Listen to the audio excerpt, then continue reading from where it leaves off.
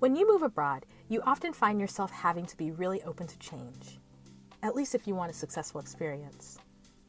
New location, new people, new opportunities often require it. This isn't easy for everyone because, quite frankly, most of us are used to having our lives have a certain rhythm. But when you decide to leave the comfort of what you know, you just have to find a new beat to keep it moving. Without a doubt, Mundey Young is the embodiment of this. She is someone who's had a fascinating global life that has been motivated in part by curiosity, opportunity, and a little bit of fearlessness. Her story starts with her multicultural background in Los Angeles, but as you will hear, it quickly becomes an international one. An Air Force veteran, Mundey moved to Europe in 2001, literally right before the September 11th attacks. From the United Kingdom to Australia to her adopted home of France, in every location, Mundey's had to lean in and recreate an adaptable version of herself.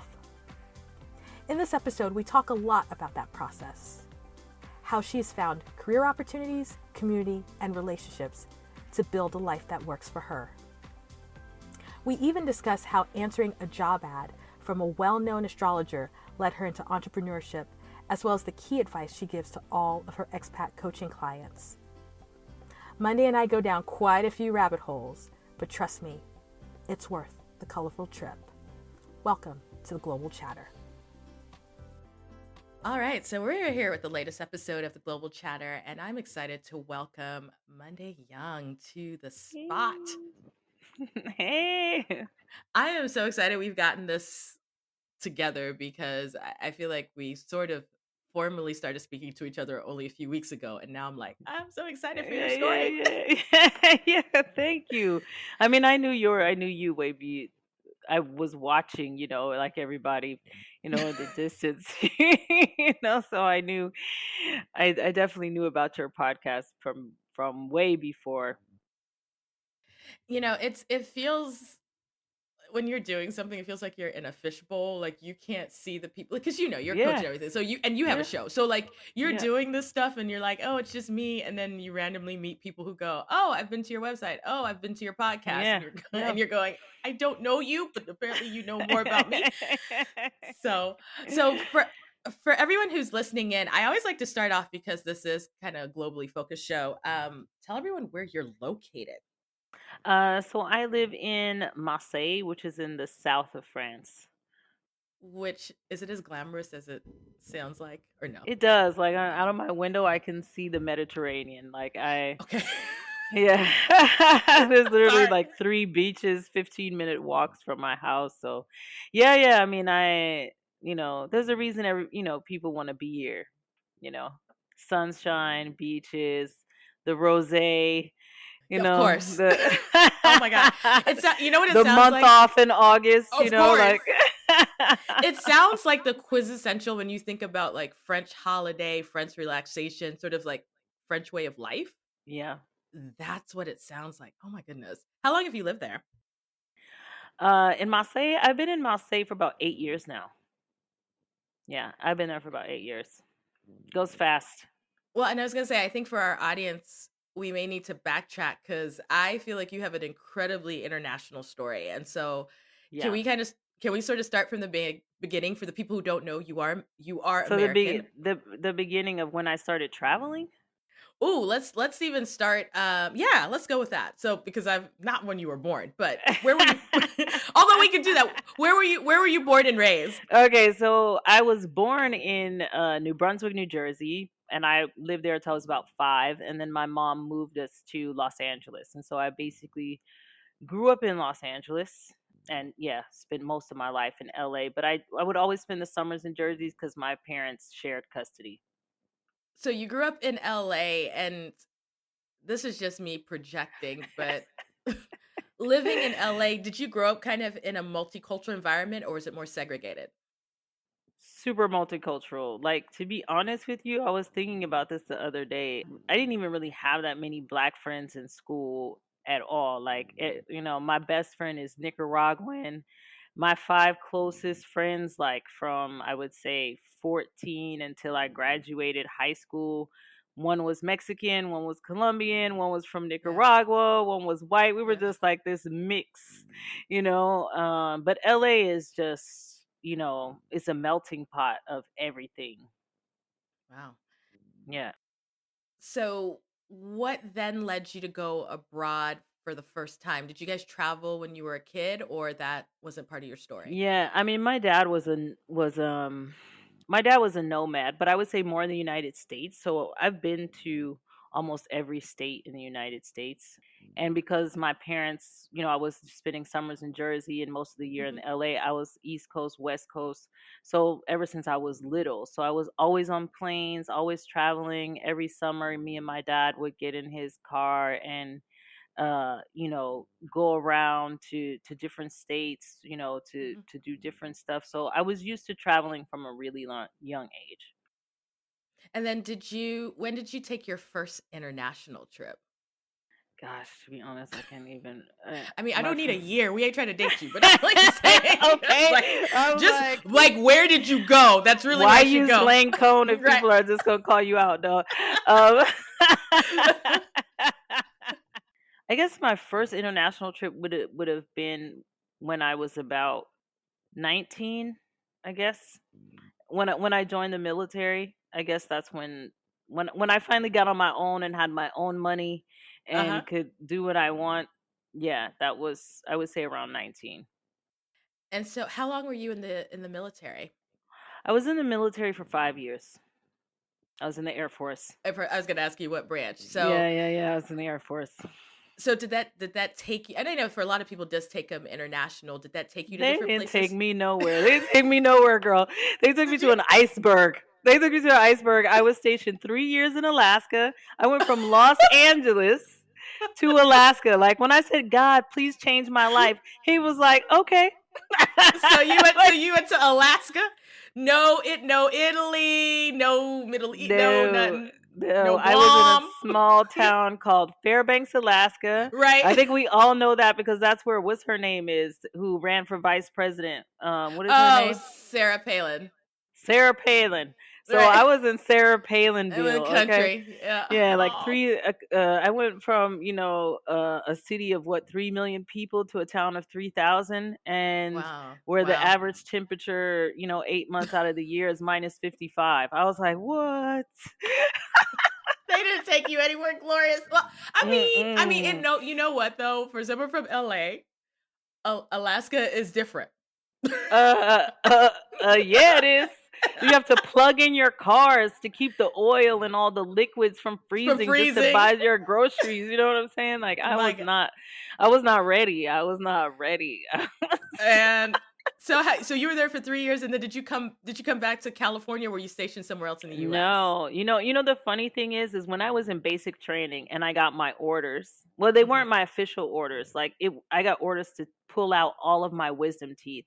And normally, when they pull out all of your wisdom teeth, is because you are gonna go overseas. So I'm thinking, yeah, I'm going overseas, and the thing said AK, right? And I had two girls sitting next to me. One girl said, "That's Alaska," and another girl goes, "That's Arkansas." I was like, I don't want to go to either place. Either I one. went to both places. I spent 3 years in Alaska and my last year and a half in Arkansas, Little Rock, Arkansas. I mean, I know we talk about cross cultural stuff. So you went from LA to Alaska to Arkansas. Because here's what I think for people who aren't American, Yeah, this country is massive. it's huge. You could have a culture shock inside of the United States. Inside the same state, to be honest, if it's a big enough. No, but you're from Yeah, sure. California, right? Yeah, and California is enormous. Oh my God. And the Yeah, Valley? Yeah, no. yeah, So yeah. if you haven't actually really lived in the US, you don't understand that you could go from one state and go to a different region. It's like 8 countries here. Yeah, yeah, So, sure, sure, so that's I'm true. actually, I'm legitimately curious having your California background and also being a kid who was born in the East Coast. What Yeah. was then it like living in Arkansas, which apparently the other day I was on TikTok. They said that they were Southern. I was confused because I geographically live in the South, and I'm like, Yeah, yeah. are you just country or you Southern? Sorry, because there's a difference. Because you can be country See, yeah, yeah, and yeah. not be Southern. And Southern, so I'm yeah. like, are y'all really? I don't think y'all when I think Southern, but okay. What was a little rocket for Okay, you. I'm gonna sum it up in one example, right? When I went to Denny's, they had chitlins on the buffet. Did they really? That should answer your question, girl. Okay. Let it answer it. Let it answer it. Wow. They had Wow. chitlins on the buffet at Denny's. I was like, Denny's do chitlins? I was like, They do in certain places, apparently. since when? Since when? Like when did they start doing chitlins? Like I missed the memo. They don't do it in LA, which one can understand, but I promise you. I promise you. I was just like, you couldn't find a baked nothing. Like there was no baked fish, there was no baked chicken. Everything was deep fried. Everything. Deep fried okra, deep fried fish, deep fried chicken. If they could deep fry it, they deep fried it. There was deep fried Snicker bars.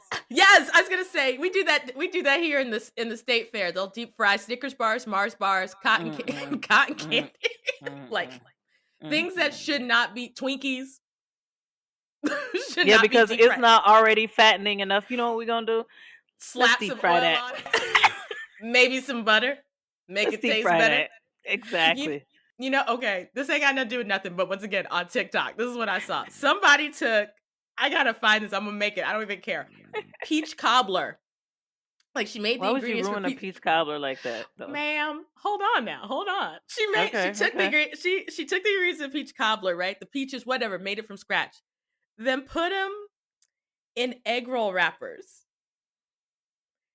Made it so they're like this big, and then deep fried them, and then had this vanilla, like it do kind of sound good though now, right? Like it got that little crunchy on the outside. Yes! You put that vanilla ice cream on top, and that's about to come out. It was like, let me get a taste of that. Just a taste, though. You probably gained 5 pounds from the first bite. Looking at it, you gained 5 pounds. But I was like, I'm gonna save this TikTok. I'm gonna make this mess. Like but think about it though. She was doing it mini, right? If you think about egg roll sizes. And so I was looking at her, I'm like, that woman is somewhere in the South, because who else gonna think about how to make a deep fried peach cobbler? Who got time? And drizzle it. Who got time to be thinking about rolling up peach cobbler? Who? Somebody sitting on a porch. Exactly. And we're on porches in the South. She was probably sitting on her porch thinking, how can I take this cobbler and make it deep fried? So make it more country. I'll put my foot in this. I'm gonna put my foot in it. And the black dude, and it was a reaction video. So the black dude who was watching it, first of all, he's funny. He's always like, what's she about to do? What's she about to do? Then he's like, then he said, I need to taste that crunch. He's like, can you mail that? He's talking to can you mail that to me? And I'm looking at him like, you're acting ridiculous, but you know what? That does look kind of good, though. Like, I'm not gonna lie. I would like to taste it too, just to see what it do. I'm gonna attempt to do this, so we'll see what happens. But so, how long? I'm assuming then, because of the military, you were there for a year, and then you got out of Dodge once the moment happened. What do you mean in Arkansas? Yeah, because you were there for a year. Arkansas was the last. I was like, I'm good on this whole, you know what I'm saying? Like, I'm good. I'm out. No, I actually decided to get out when I think George Bush became president, the second one. Right. Because I remember Republicans, and there's not, it's nothing against him personally, but Republicans normally go to war. And so I got in at the perfect time. Like I was at the Clinton administration. And it was, I had one deployment, for 6 months in the desert. But, after that, all my friends or whoever who stayed in, they had multiple deployments. We were in Afghanistan for a long time. So things changed. So I was like, once we had a Republican president, I was like, I'm good. and you know what, though? And it's right. Now that I think about you saying that would have put you 2001, right before September 11th. And so that's what would have September 11th when I just arrived in Europe. I was in England, and because I had changed careers, I had decided to become a chef when I got out of the military. I had got a job at the officers club on the base near Cambridge, and we were standing inside of like the break room watching the news as the about the news about the planes hitting the Twin Towers. So I had just arrived in England. I think I had been in England like 2 weeks. Wow. Wow. I mean, and I think you just kind of led into a really interesting segue. So, you decided while you were in the military that you wanted to shift into a culinary career, or is that something that came a little bit after? It was before. So before I really loved cooking and I loved having parties. I was catering for Hmm. parties and different friends events, and so I thought, when I was getting out, I wasn't exactly sure what I wanted to do, but I knew I liked things that were sort of intellectual and physical. Like I couldn't Hmm. see myself sitting behind a desk. Like I wanted to do something that I would be moving around. And Hmm. so I was like, oh, I think, I might enjoy being a chef. So before I got out, I would say the last year, I started working part time in restaurants before I got out. So in the evening, I had a part time job in a French restaurant, and I had Wow. a part time job in a soul food restaurant. Because Wow. in the States, how we do it, you got 3 jobs. You know what I'm Right. saying? Maybe four. Maybe four, maybe four. Yeah. So then how did that get you to England? It didn't. I mean, it what happened was is that originally when I got out, me and my best friend were in the service together. Uh-huh. And we were both supposed to get out together, and we both either wanted to go. We were thinking about moving to Canada or Europe. Oh, And wow. so I had went to Canada and I visited Vancouver and everything, and it was beautiful, but it was still too American for me. I was like, I Mhm. still don't feel like I left the United States. So we Okay. wanted to go to Europe, and we were trying to figure out how to do that. And he came home one day and he was like, "Look, they offered me to go wherever I want, plus, a higher position in rank and all this stuff they offered him to try to get him to stay in." And I was like, "Look, you do not have to stay in. I know we want to go to Europe, but, it's not that Yeah. serious. Like we could figure out another way." And he was like, "Well, I think I want to be, a nurse anyway, and I'm in public health. I can cross train, and when I get out, I won't have that much studying I need to do." And I said, Yeah. "Well, you make that decision." I was like, if that's something you think you want to do, that's great. I'll follow you. We'll follow, because we always stayed together like Yeah. thick as thieves. So he decided he wanted to go. We chose England because we only spoke English, and it was like the quickest place I could work, right? if if Yeah. if I followed him. Yeah. So that's how that happened. Wow. I Yeah. mean, I hear people getting international all kinds of ways. I think that's Yeah. definitely one of the more different the different routes. I mean, think about it. Usually it's they have a job, they have a partner, right? Yeah, yeah, yeah, They yeah. It's some other reason that's committed to the friendship. I will say that. Yeah, yeah. My best friend, it's like that's like my gay husband. We were Yeah. just inseparable. It was kind of like, I even changed high schools with him. Like my mom he had to change high schools, so my mom let me Mm. change high schools with him. He was too old when we were in high school, so he had to go to adult school. So I left high school. I went to adult school with him so I could graduate early. Wow. Like we were just thick as thieves. That's my ace bone cone. And I also, when you're younger too, you can make decisions that when you're a little bit older, you might think, okay, I got all this other stuff going on, but that's super cool. Oh my gosh. Yeah, Now I feel yeah. bad. I don't know if I've ever followed my friends anywhere. Well, it I mean, wasn't they just know. one friend. That was my No, best friend. You know what no, I that's mean? true. That is true. Right. That's That's your your person. bestie. Yeah, that's your That's your person. He's still person. my person. Is he? When my dad couldn't come to my wedding when I got married here. It was him who walked me down the aisle. Oh, That's my bestie. does he? Where does he live right now? He lives in Cali, so he's He's a back in. nurse.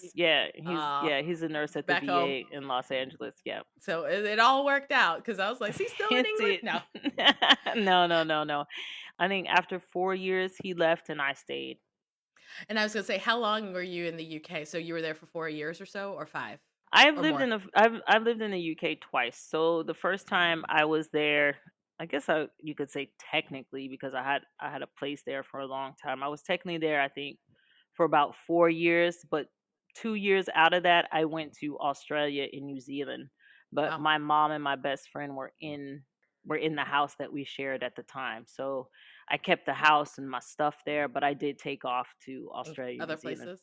Yeah. So for the globally curious, I want to hear a little bit about that. You were in the UK. So what were you doing in the UK professionally, and then how did you get to go to Australia and New Zealand? Well, I was a chef, so Mm, like God bless it. Like I arrived and like soon as I drove in, like where mhm. he had to check into the base, the officers club was looking for a chef. Now, I had Wow. already been working for about a year part-time as a commie chef, right? So Mhm. I just went in and I had a job 2 weeks later. And Nice. so I was working there. And then because I didn't have enough experience to be hired into a hotel yet, what I did is I went to apply for like chef agency. So I was like a part time chef. So that was excellent because I got to see so many different Mm, venues and different ways of cooking. So like I was in pubs, I was at golf courses, I was in hotels, I was everywhere as a part-time chef, and I think I did that for the first 2 years and I made mad money. It was awesome. I yeah. should have never actually changed that. But I was focused on, becoming a sous chef and working in a Mhm. proper fine dining restaurant, and that was the goal. And I would say at the end of about 2 years, I was ready and I got my first position finally in a French fine dining restaurant in Cambridgeshire. Wow. Okay. And then what then made the jump for you to be able to go to Australia and New Zealand? Was it being a chef? So at that point, I started working at some point when I started working in fine dining, it wasn't it wasn't what I thought it was going to be. Mm, I was working 6 days a week. yeah. I was working split shifts. I didn't see my friends. I literally just didn't have any life. And even though I was cooking all this beautiful food, I had no time to actually make beautiful food for myself. Right. Right. So it's like I was eating kebabs at the end of my shift. It's like, why is this like this does not make sense? Like Yeah. I was like, this is not what I dreamed of. And at that time I met my I guess would be technically my second husband. I think we had been dating about 3 months or something. Mhm. And I was looking to, I wanted to change. I was like, I don't think I can live like this. It was the hours were killing me. Yeah. And it kind of sucked out my love for cooking because it was so strenuous. Like there Yeah. wasn't that freedom for creativity in fine dining as I wanted. I mean, it is if you're the head chef and you're the Yeah. person making the menus, but Of I wasn't at course. that stage yet. Yeah. And so I had met my second husband at that time, and 3 months in, he was like, my job offered me a position to go to New Zealand. He was like, but I don't want to go if you won't go with me. So I was Mm. like, we've been dating like 3 months. I was like, I don't know. Sir, 90 days. It's been 90 days. 90 days. There's a whole show called 90 Days Fiance. 90 days. Just want to know. See, I was ahead of the You game. were Miss. ahead of the curve. You've been ahead of the curve all your life with everything. Okay. And so, I prayed on it, and I had been praying for, a partner for a while, and he had all the qualities of the type of partner that I wanted.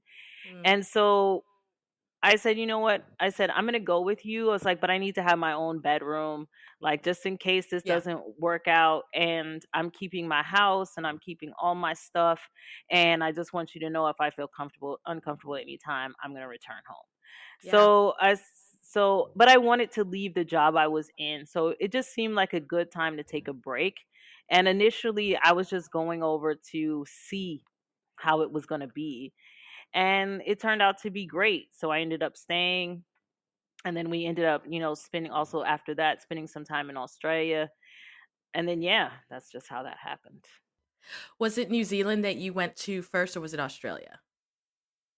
We spent like 3 months in Australia before we went on to New Zealand, and Okay. then we went on to New Zealand for a year, and then we went back to Australia for about 6 months. Okay. So at this point, you obviously have lived in the US, you've lived in the UK, you've moved to Australia, and let's say Australia and New Zealand. New Zealand, yeah, yeah, yeah. Did you experience, and all these places are English speaking, right? So did you experience any kind of culture shock going in between, or were there just some nuances that kind of like jumped out?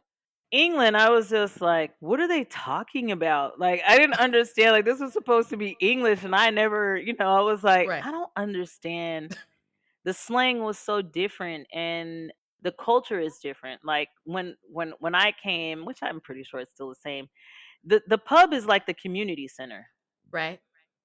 Everything happens in the pub. Like if you got an alcohol problem, this is a serious problem because everything happens at the pub. It's like we're going to the Right. movies, meet at the pub. We're gonna go to Susan's house later. Let's meet at the pub. After church, we're gonna meet at the pub. Like it is the community center. The kids is there, the priest is there. It was the first time I ever seen a man of the cloth in a bar. Like at the counter. I was like, they do Sir. this around here. Sir. Because where I lived in Brampton, it was like my house was here. There was a big Church of England next to it, and next to the Church of England was the pub. And so everybody would go like from church to the pub. I was like, okay. Get your healing. Get your healing where you can get your healing. Get it where you get it, And you see people in there with their children, because in the States you normally you see kids in a restaurant that has a bar, but you don't see kids in a place that is just a bar. You know what I mean? You never. But see in England, it's you have your Sunday roast. You could get like small things to eat. Kids are there, so it's like a community center, but with a bar in it. With a bar. Wow. So, okay. And their drinking habits are different. They're not cocktails and like getting ice.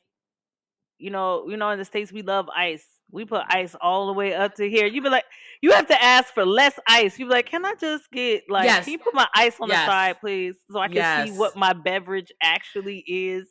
Oh my goodness. Yeah. You know what? You are so right. I'm thinking about all the places I've traveled, and you're right. You either have to ask for ice.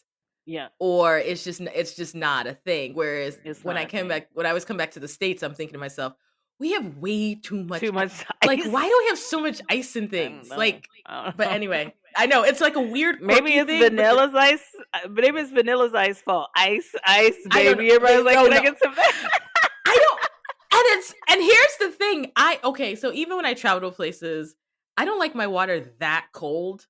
Like I don't like it that cold. Like I think it's weird, and so I like my cocktails cold. But they don't do cocktails in pubs. Like you could get a rum and coke, like a 2-ingredient cocktail. There ain't not like no daiquiris or nothing popping off. Oh, they're not mixed. no, they're like if we can't pour it straight from the bottle, it's not happening. You should see how they look at you if you order like a soft drink. Really? You're like a Coke. You're like, this was at the pub that was next to my house. The one next to the church should be a little bit lenient, but okay. Why? It's like, can I get a Coke? They're like, what's wrong? Why did you come here for this? Oh my gosh. So I guess that was different, and they used to get drunk so early. Like yes. They eat early, because in the States, everything is open 24 hours a day. And that's what was different about Europe. Like things closed.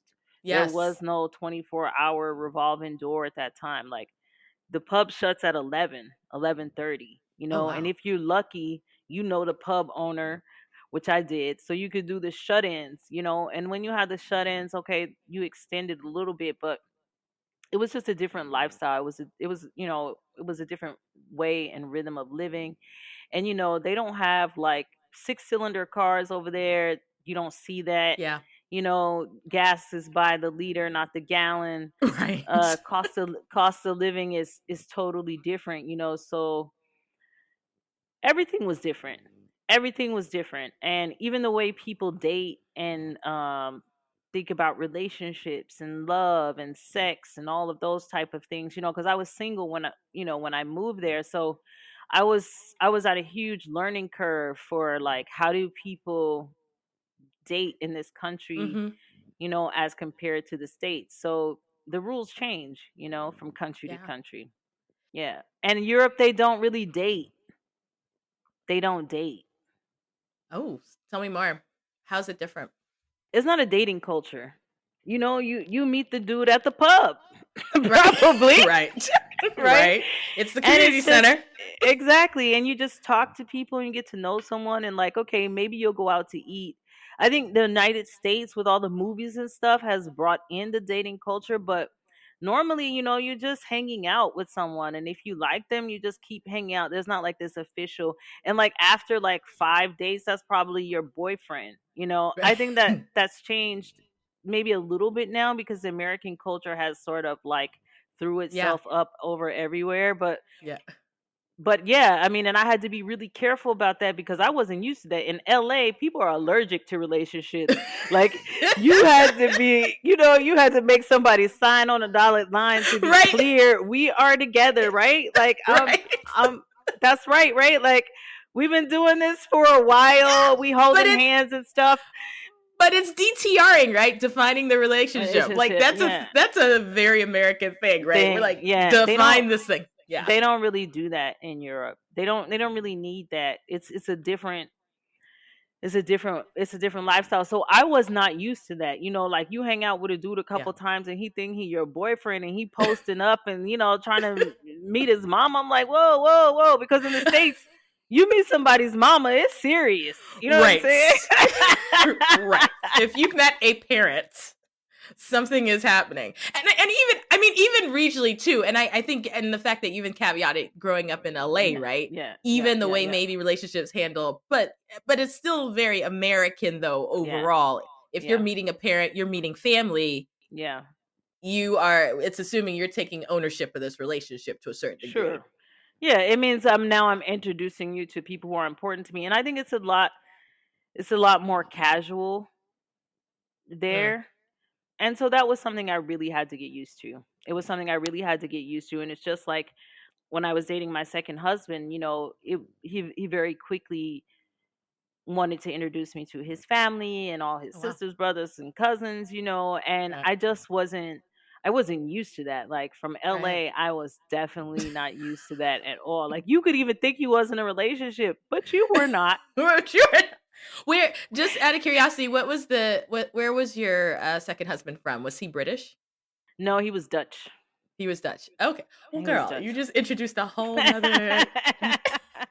nother element to this. Yeah, Yes, I yes. mean, that's fascinating.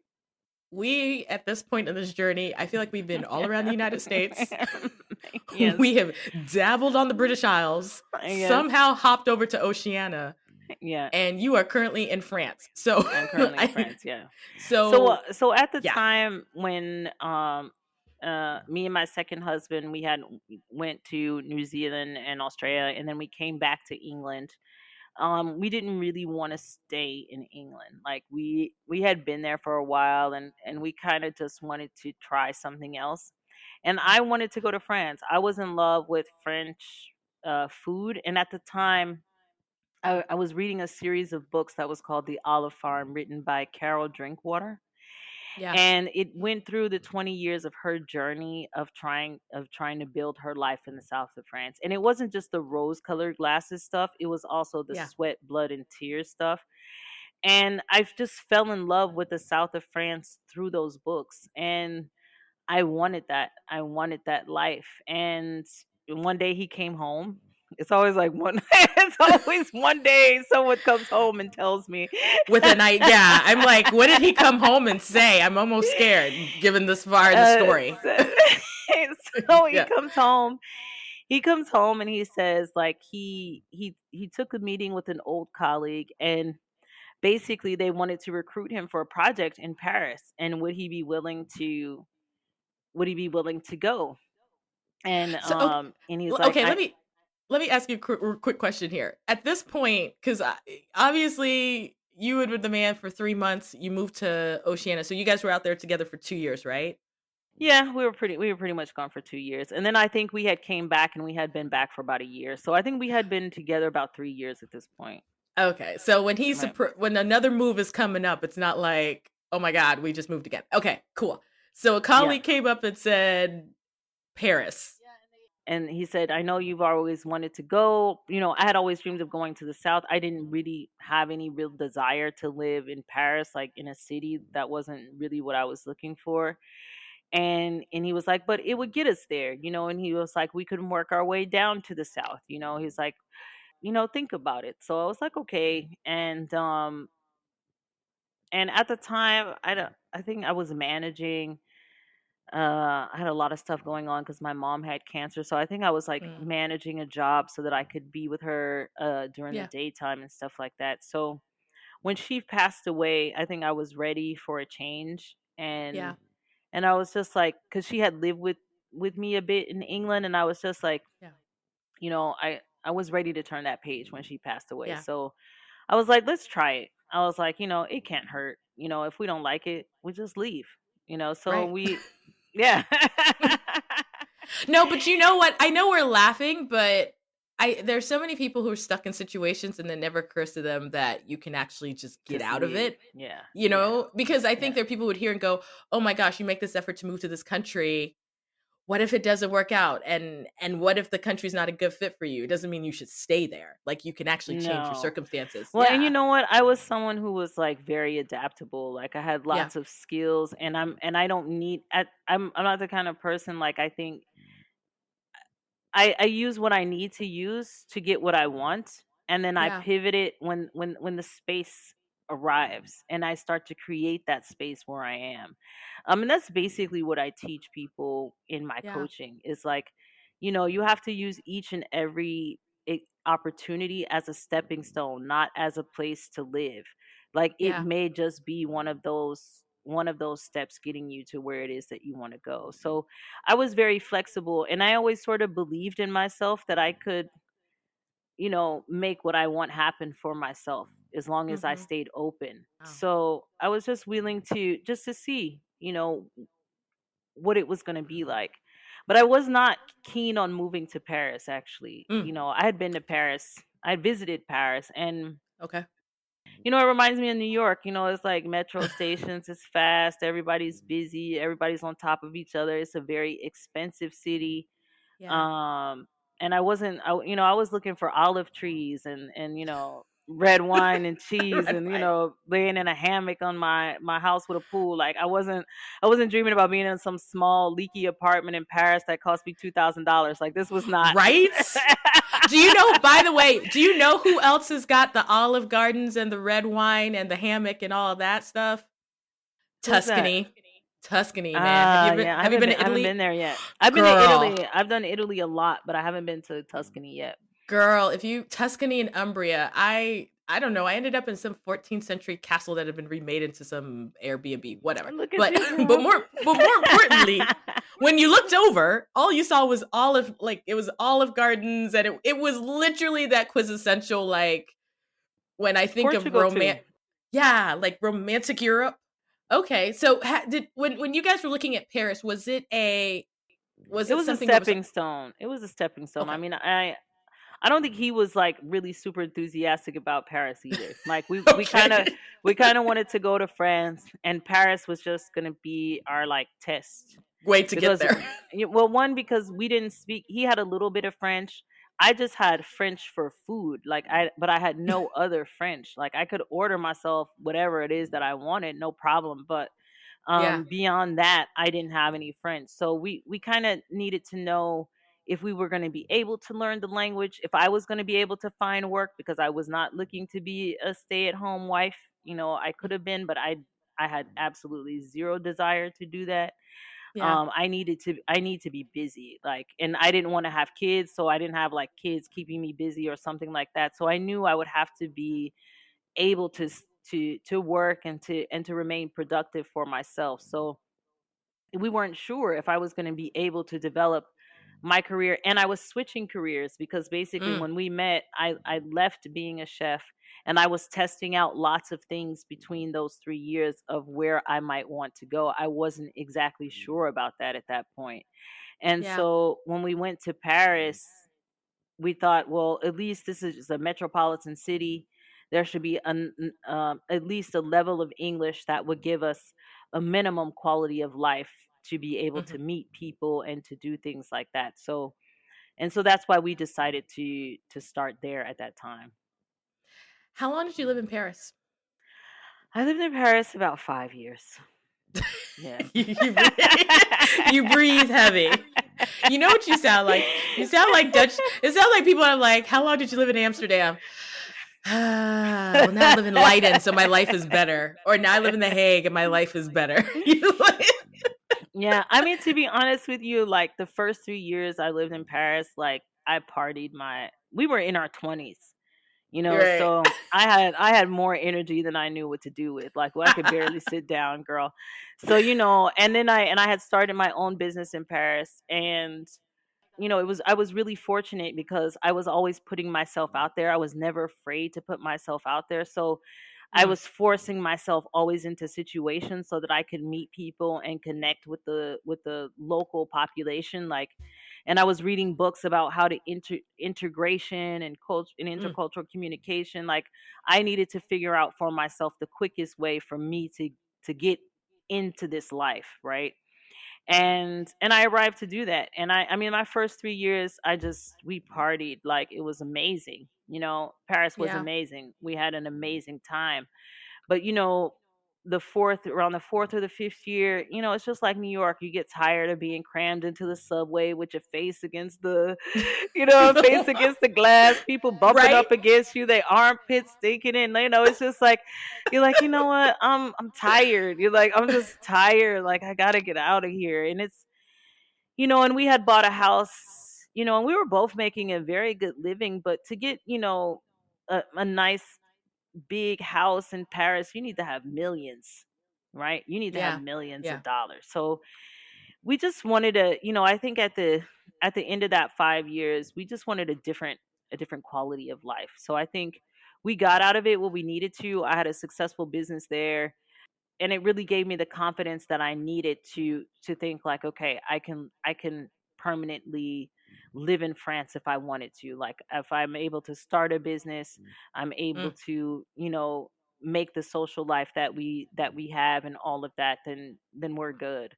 So I think at that point we kind of just took the money and ran pretty much.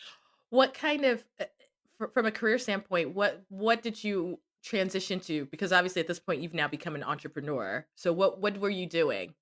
Well, at the time when I first arrived, I was, I just went. I had like 6 different CVs with all my different skills. Like Yes, as a career everything I've counselor, ever. I'm very excited. Yes, you need to have more than one because you, Yeah, once again, are ahead of the curve. And I tell yes, people you need to have girl. multiple ones. Okay. Yeah, yeah. No, I had multiple ones. Like, for every skill that I had, like, because I was going to school to learn French, so I needed to find jobs that I could do around taking my French courses, right? Okay. And so, I mean, that could have been anything from waitressing to Hmm. cleaning to personal assistant to receptionist to, it was whatever I could, while I was Yeah. going to school to learn French, it was whatever I could do that would go around learning. I didn't care about what job I had at that point. I was caring about learning the language because I Yeah. thought, like, I'm never going to actually be able to have the full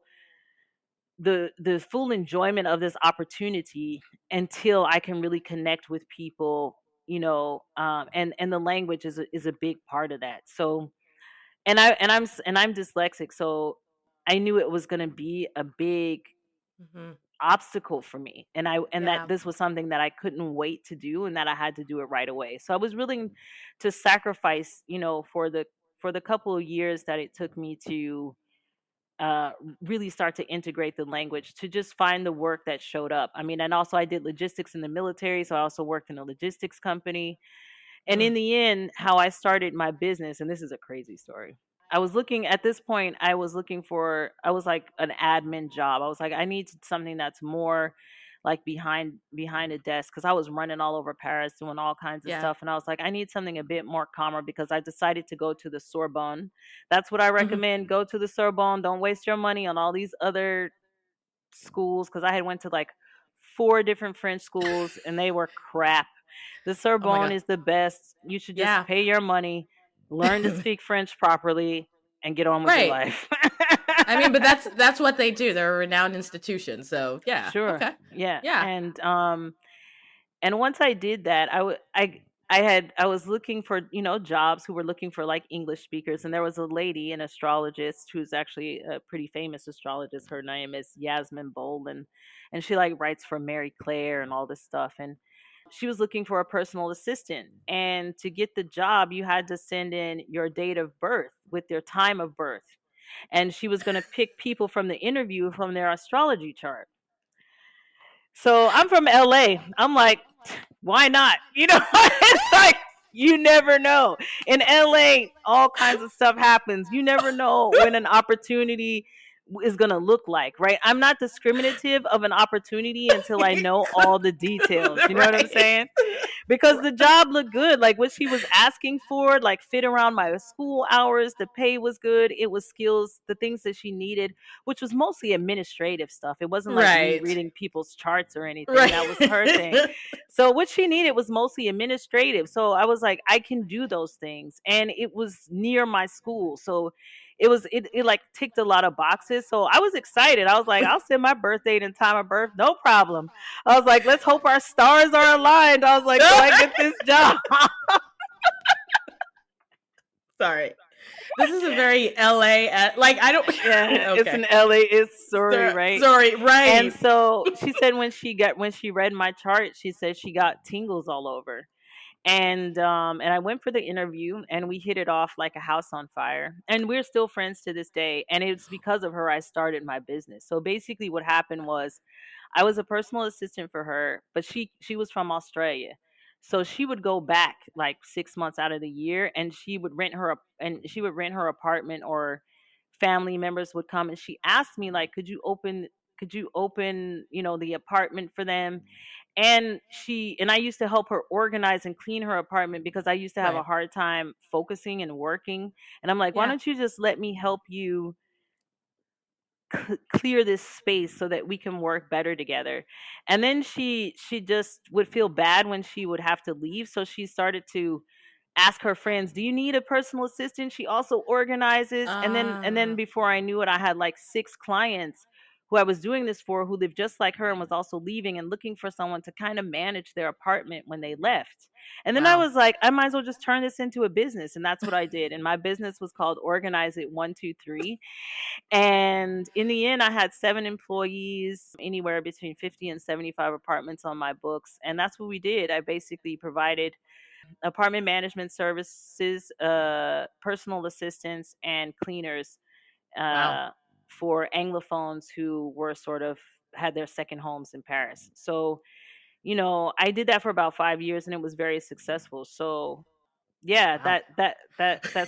that small unusual opportunity created a livelihood and a business for me that pretty much changed my life at that point. Okay, this is related. Now I'm just curious. I am just curious. So, what is your sign? I'm a Virgo. Me too. I was like, you were talking, and I was like, oh my god, I bet she's a Virgo. She's a Virgo. I bet she's a Virgo. What's your My birthday is August 25th. I'm on the cusp. September 13th. Okay. Yeah. Right. Okay. My best friend is, yeah, my sister was September 5th, and I think my best friend is September 21st. Let me give me the line, but yeah, I think. Yeah.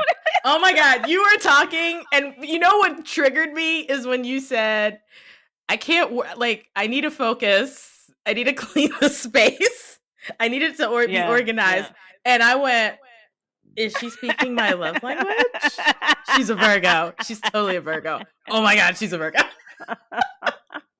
That is hilarious. Yeah, and that's why I always tell people, like, when you're moving abroad, you don't put yourself in a box, especially if you're in the position where you need to feel like you need to learn the language first before you can actually get what you want.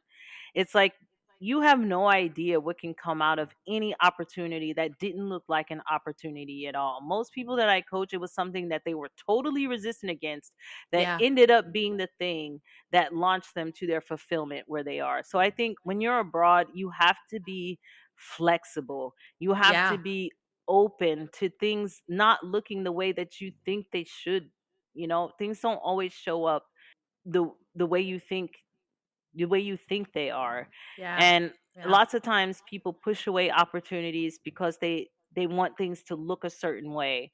Yeah. And you have to be open to opportunity walking up to you and not being discriminatory. It's Yeah. investigating. I always tell people, if you're Ooh, that's a good curious, word. Yeah. yeah, if you're curious, like I'm a serious person, so I don't like, if someone, if I would have went to that astrology, if I would have went to her house and she wasn't actually a serious businesswoman, which she is. I mean, she was a journalist before. What she does is very, very serious. So she's written books, she's a Yeah. very accomplished person. And if that wouldn't have been a serious person, I wouldn't have followed through with that. But I was Hmm. curious enough to investigate to see, you know, does this opportunity live up to what I think that Yeah. that I see. So I always give myself the right to be curious. It doesn't mean that I have to make a decision in that moment. It means I need to get as much information as I can, and then I can make the best decision possible for me. Can I, at this point, and I'm curious, obviously, as someone who's a Black woman, Yeah. how have you, I guess, in the spaces that you've lived in, and obviously, I always say this, particularly for those who are coming from the United States, we know there's a particular history.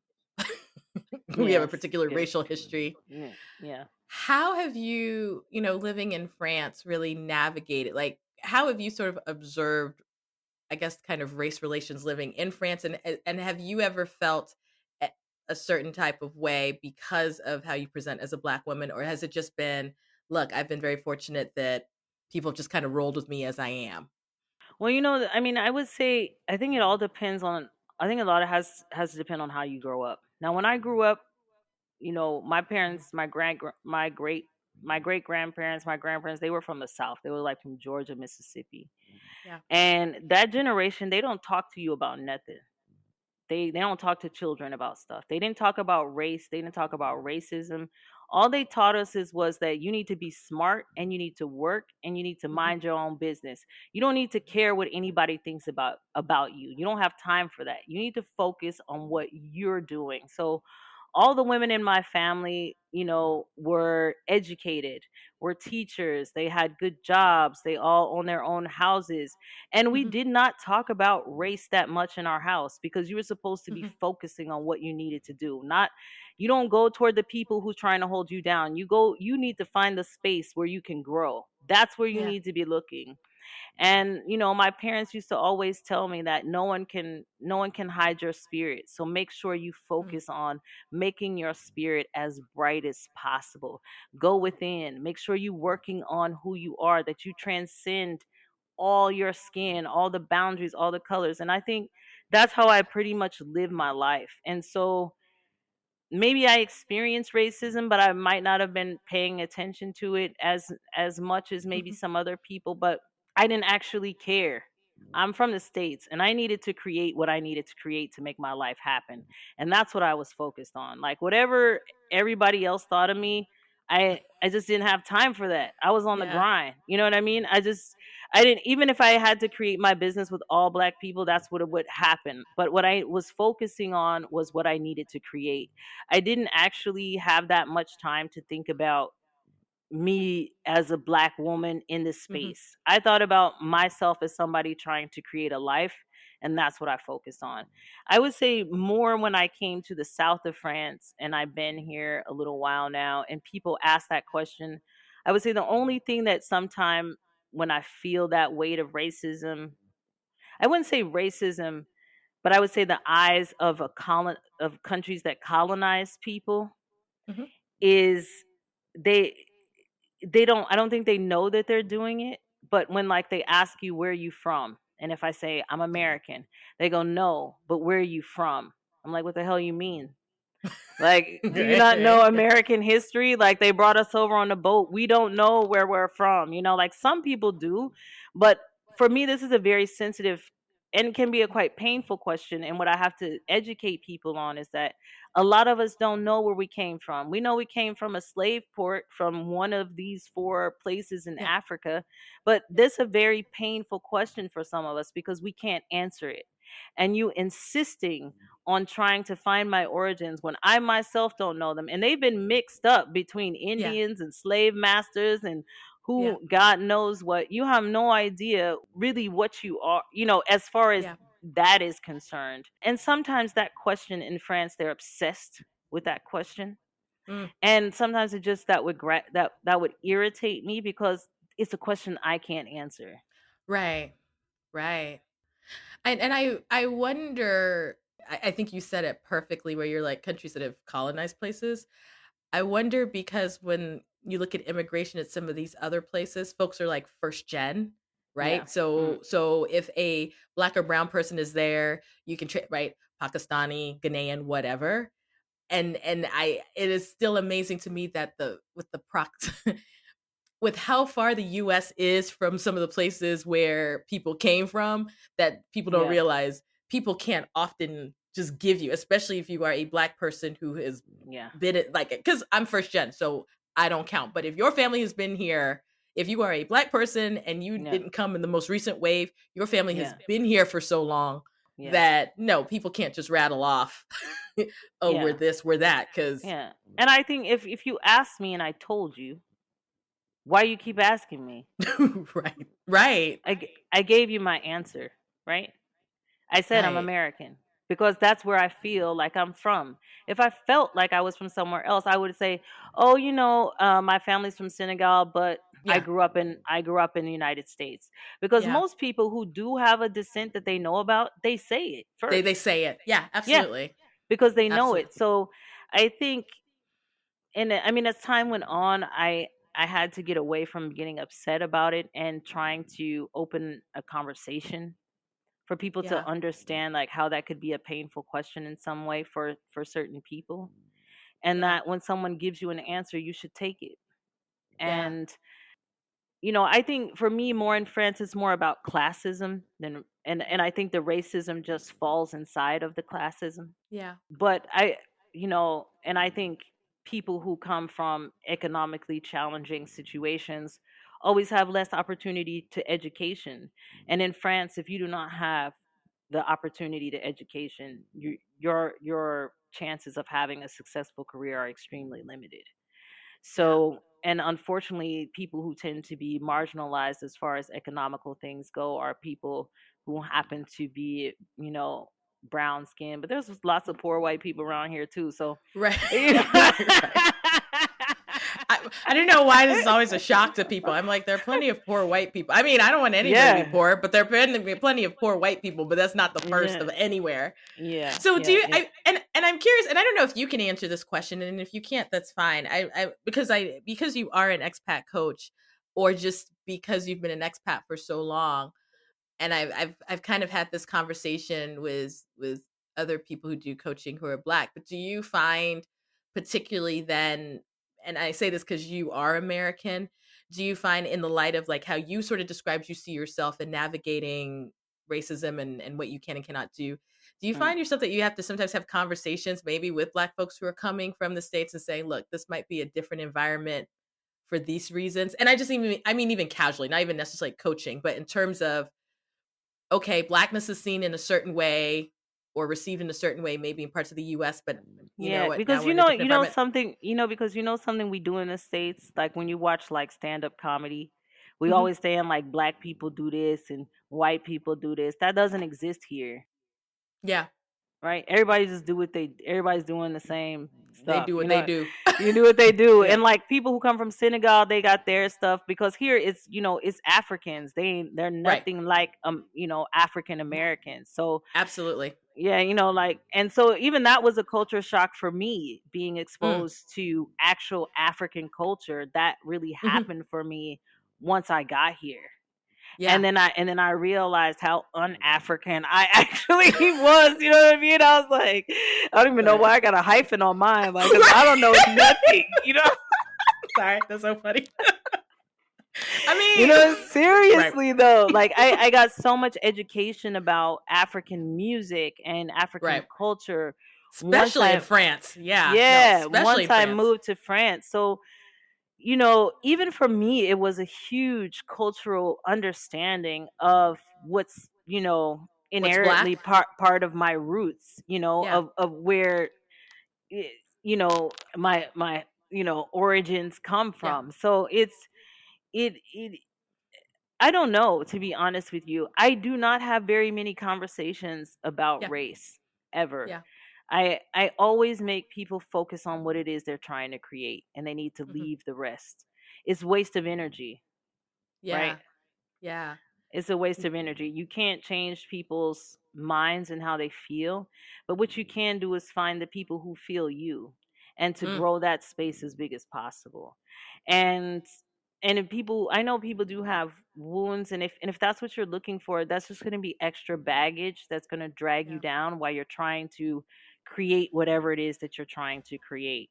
I Yeah. think if you want to look deeper into racial issues, what I tell people, and if you have a real issue with that, is establish yourself first, get stable, focus on what you can do, and when you are where you want to be, then you can look into sort of, and I think that's what happened to me. Once I Hmm. established myself, then I started to be able to have those conversations when I went to dinner parties about, you know, people asking me that question, and Hmm. to really open up and to start to speak about colonization and what that means and how that has affected people Hmm. across generations. And it has to be a conversation, you know, and that's all I ever tell people. Like, I've spoken to very racist, when I was in Australia, some these people, whoo, you know, like, I heard some racist comments, like, you know, and I've been to the South, so, you know, you get used to, you know, you used to hearing things, but like, Yeah. people would say things to me that they thought were a compliment, like, genuinely, like they Right. thought what they said to me was a compliment, and it Right. definitely was not. But Right. because I don't look for other people for approval of who I am, it doesn't offend me. So I can have a conversation with this person.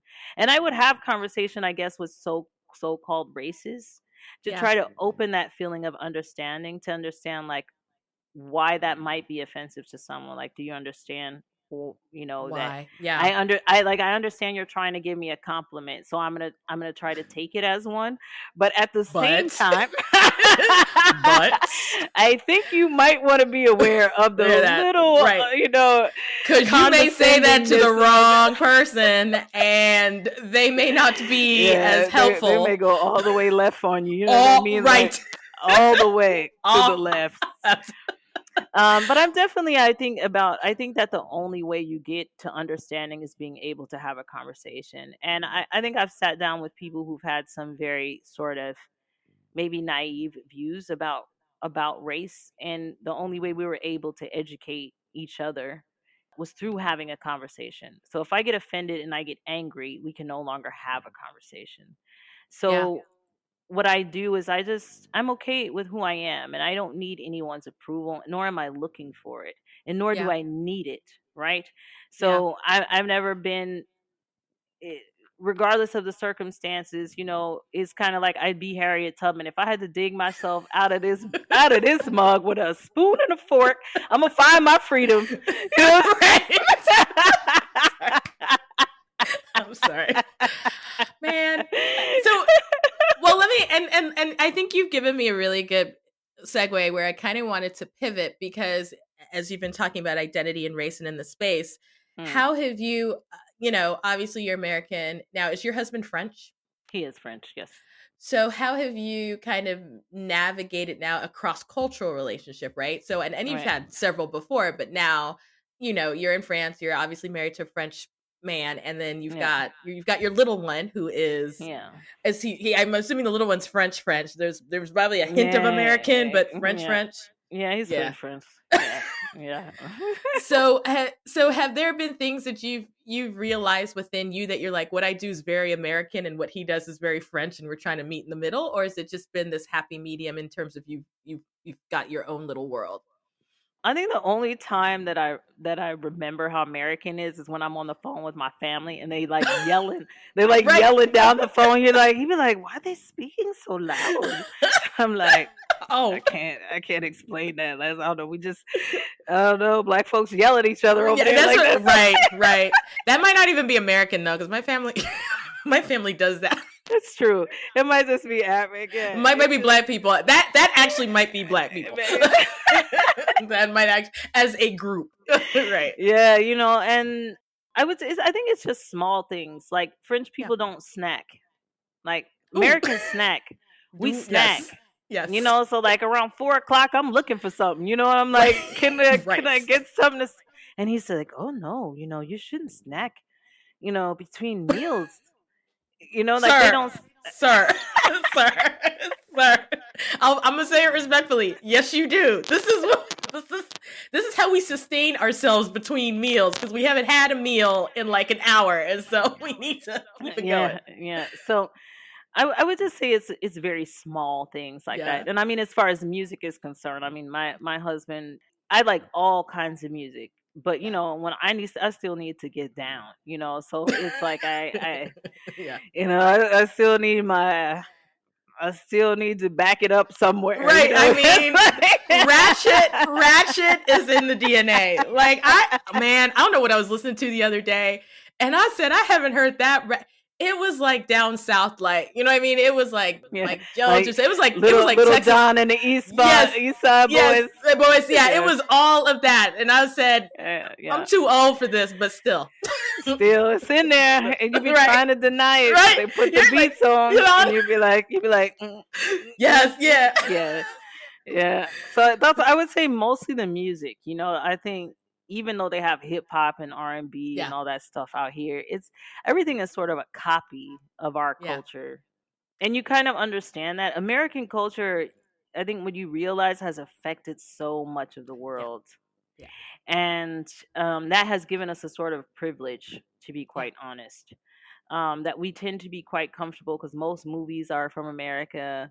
Right, All right, music, as sort as pop culture is going and hip hop yeah, is going. yeah. That's the majority of that is American. So I just think. Now they got cupcakes and donuts, and Burger King arrived in France. When I arrived here, they weren't allowed to have Burger King in Marseille Really? because they don't allow and that's another difference in France. They do not they only allow a certain amount of fast food chains. Mm. God bless them. So at the time there was a French one called Quick, and so while Okay. Quick existed, Burger King couldn't be in. Could So what not. did Burger King do? They bought Quick, right? So now there's You're no right. more Quick. Now there's no more Quick, and now there's McDonald's and Burger King. But I think for me and my husband, I mean, I'm of a certain age at this point. Yeah. This is my third marriage. So I think we align more on values and Right. sort of the lifestyle that we wanted to live. And that was a very deep conversation before we got married. He's always been a very open person, and I never like race has never been a conversation. Hmm. As long as I feel respected and loved, and Yeah. his family loves me, and he's always done everything to do as much as he can for my family. That's about the extent of that for me in my situation anyway. And what drew you guys to living in Marseille? But anyway, so basically after Paris I moved to Bordeaux, and I stayed in Bordeaux. Bordeaux for about a year. But then me and my second husband decided to divorce. And so the woman who helped me start my business in Paris, she had an apartment in London. And she was like, "You should go to London, and while you're rebuilding your life, because I had decided to go back to school to get a degree and to get my coaching certification and to do all of that." So I spent 3 years in London. And after you spend 3 years in London, like with the rain and the gray, I was like, I need to go back to France, but I'm going to the south of France. And I had some friends from Paris who had moved to Marseille. And so I came to visit Marseille a couple of times. And each time I came, I wanted to stay longer and longer. And I guess the last time I came, when I was thinking about moving back to France, I was like, well, if I can find work, I'll stay. And that's just basically what happened. I came, 2 weeks later, I found work, and I've been here ever since. Now that you've been in France for a while, what do you love about living there? The lifestyle, I think French people value time over money. And I think that's the exact opposite of the United States. And time is the only thing you can't buy. And it's the most valuable thing you have. And I think people have to understand the depths of what you're trading your time for. And I'm not willing to trade my time for things that are not meaningful. to me. So in France, you know, I have time, and people love taking time and spending time together. Yeah. And I think to have good wine and to have good cheese and to have good produce in those beautiful French markets, you have to take, that's why there's no GMOs. Yeah. They, they use 300 less pesticides in their food than the United States. You have lots of rules around the how people eat, and why we have a reduced rate of obesity and all kinds of things like that, because Yeah. it's the quality of life that is, it's not the quantity, it's the quality. Yeah. And I think that speaks to the kind of life that I want to live, that I don't need a lot of things, but I want the things that I do have to be good things. And I want as much as my time as I can have as possible. And I think French people don't put anything more valuable than that. And I think as soon as they can explore and travel, and they have a great passion for music and art and poetry and just so many different things. Like they're, in the States, what you do is who you are. In France, it's what you're interested in is who you are. Yeah. And I think that's a much more deeper context. And I think it gives you more room to show different facets of yourself. But I think it's also very, France is also a very complex culture, and it can be a very complex culture to crack into. Yeah. I think as a coach, I think the sense of belonging is the biggest pain point for most people who move here. Okay. So I think, when you're picking a country, it's just like picking a partner. Your values have to line up, and that country has to represent the type of lifestyle that you want to live. And France just happens to do that for me.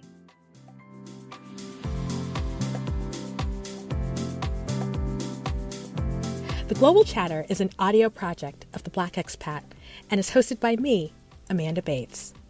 And you can find it wherever you get your podcast. To learn more about this show or the Black Expat, visit theblackexpat.com.